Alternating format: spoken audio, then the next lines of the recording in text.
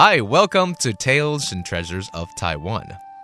This is a show about a multitude of cultural facets here in Taiwan, from religion to customs, festival to tourism, performing arts to indigenous culture, and, of course, the culinary goodness of Formosa.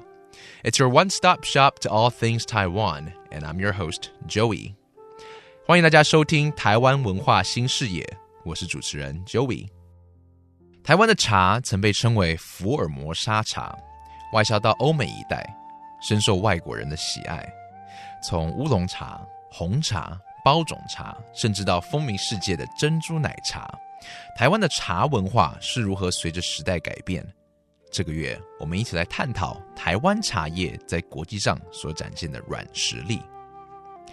Taiwan's tea has always been a highly profitable commodity of export in the island's history.But how much do we know about the different types of tea and how to truly enjoy a well-brewed cup of tea? Let's spend this month rediscovering the historical and cultural significance of Taiwan's tea.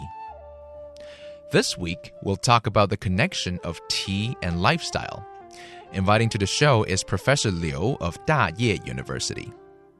这个礼拜，我们来谈谈茶文化所反映的人生哲学。邀请到的是大业大学的刘秋固教授。我有听人说制茶有3大要素，请问教授是哪3大要素？所谓3要素就是说制茶的量，还有泡水的温度，还有泡茶的时间。另外这个水质也很重要，再来就是泡茶器很重要。我们通常就是说看茶泡茶，所谓看茶泡茶就是说什么茶用什么茶器具来泡。有一些茶叶需要散热很快的茶器来泡，比方说玻璃啦、瓷壶啦，它就比较适合泡这不需要高温泡的绿茶、文山包种茶。另外呢，有一种茶就需要聚热啊、散热比较慢的能够持续保温的陶紫砂壶来泡。比方说洞顶乌龙、铁观音，它就需要高温会泡出这个乌龙茶的滋味出来。因为它毛细孔的关系，陶它的密度比较疏比较松散，它的毛细孔比较大，然后散热比较慢一点。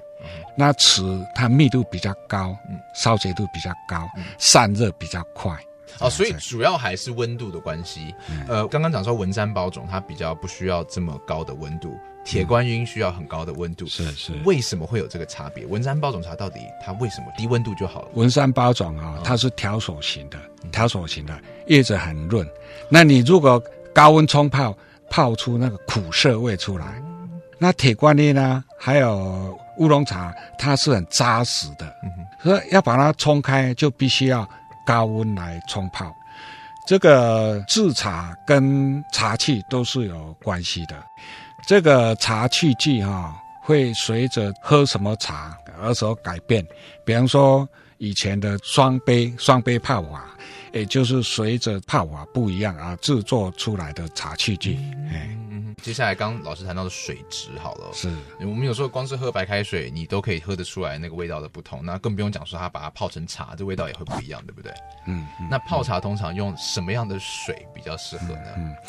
古时候泡茶是很讲究的他们都到深山里面取那个泉水那据我的前辈讲说，60年代他们都到阳明山去取水，还可以取到很好的泉水那现在工业污染几乎没有那么好的泉水，都是用自来水。那自来水来泡也可以，只不过就是说这个自来水不要工业用的，就重水这一方面的水就 OK 了。我们把它过滤掉，然后来泡茶也 OK。好，那最后一个应该就是泡茶的时间，对不对？是，因为我相信其实很多上班族喝茶的机会少，因为茶是要一个慢慢去品尝的，大家都是泡咖啡然后灌下去提神之后然后去上班。但是泡咖啡也是这样的道理，就是它的这个泡在水里面的时间是很重要的。泡茶的时间要怎么样去抓呢？泡茶的时间我们刚刚有提到说看茶泡茶那绿茶还有文山包种它是条索型的，它泡茶的时间不需要那么久，而且温度也不需要那么高。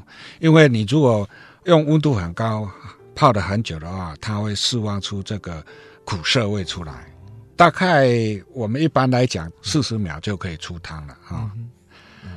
听起来这样铁观音就要比较久了，对不对？对对对，铁观音温度要高，就是95度到100度然后大概70秒。There are 3 main key factors when making a pot of tea. 1, how much you are making. 2, the temperature of the water. And 3, the length of time that the leaves steep.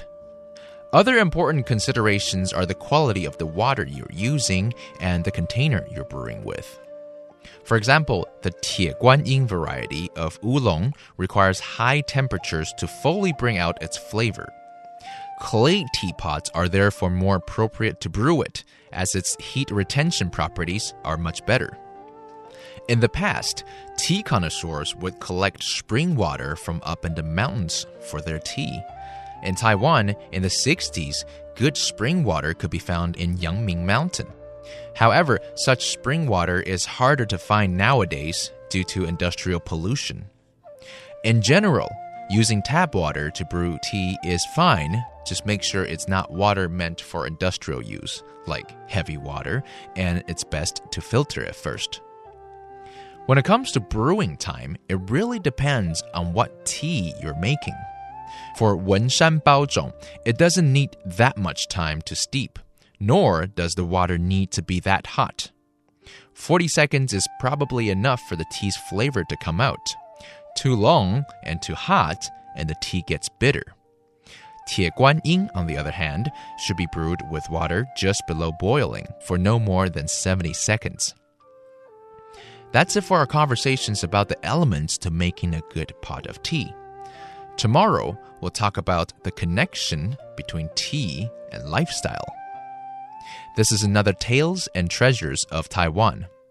I'm Joey. Have a good night.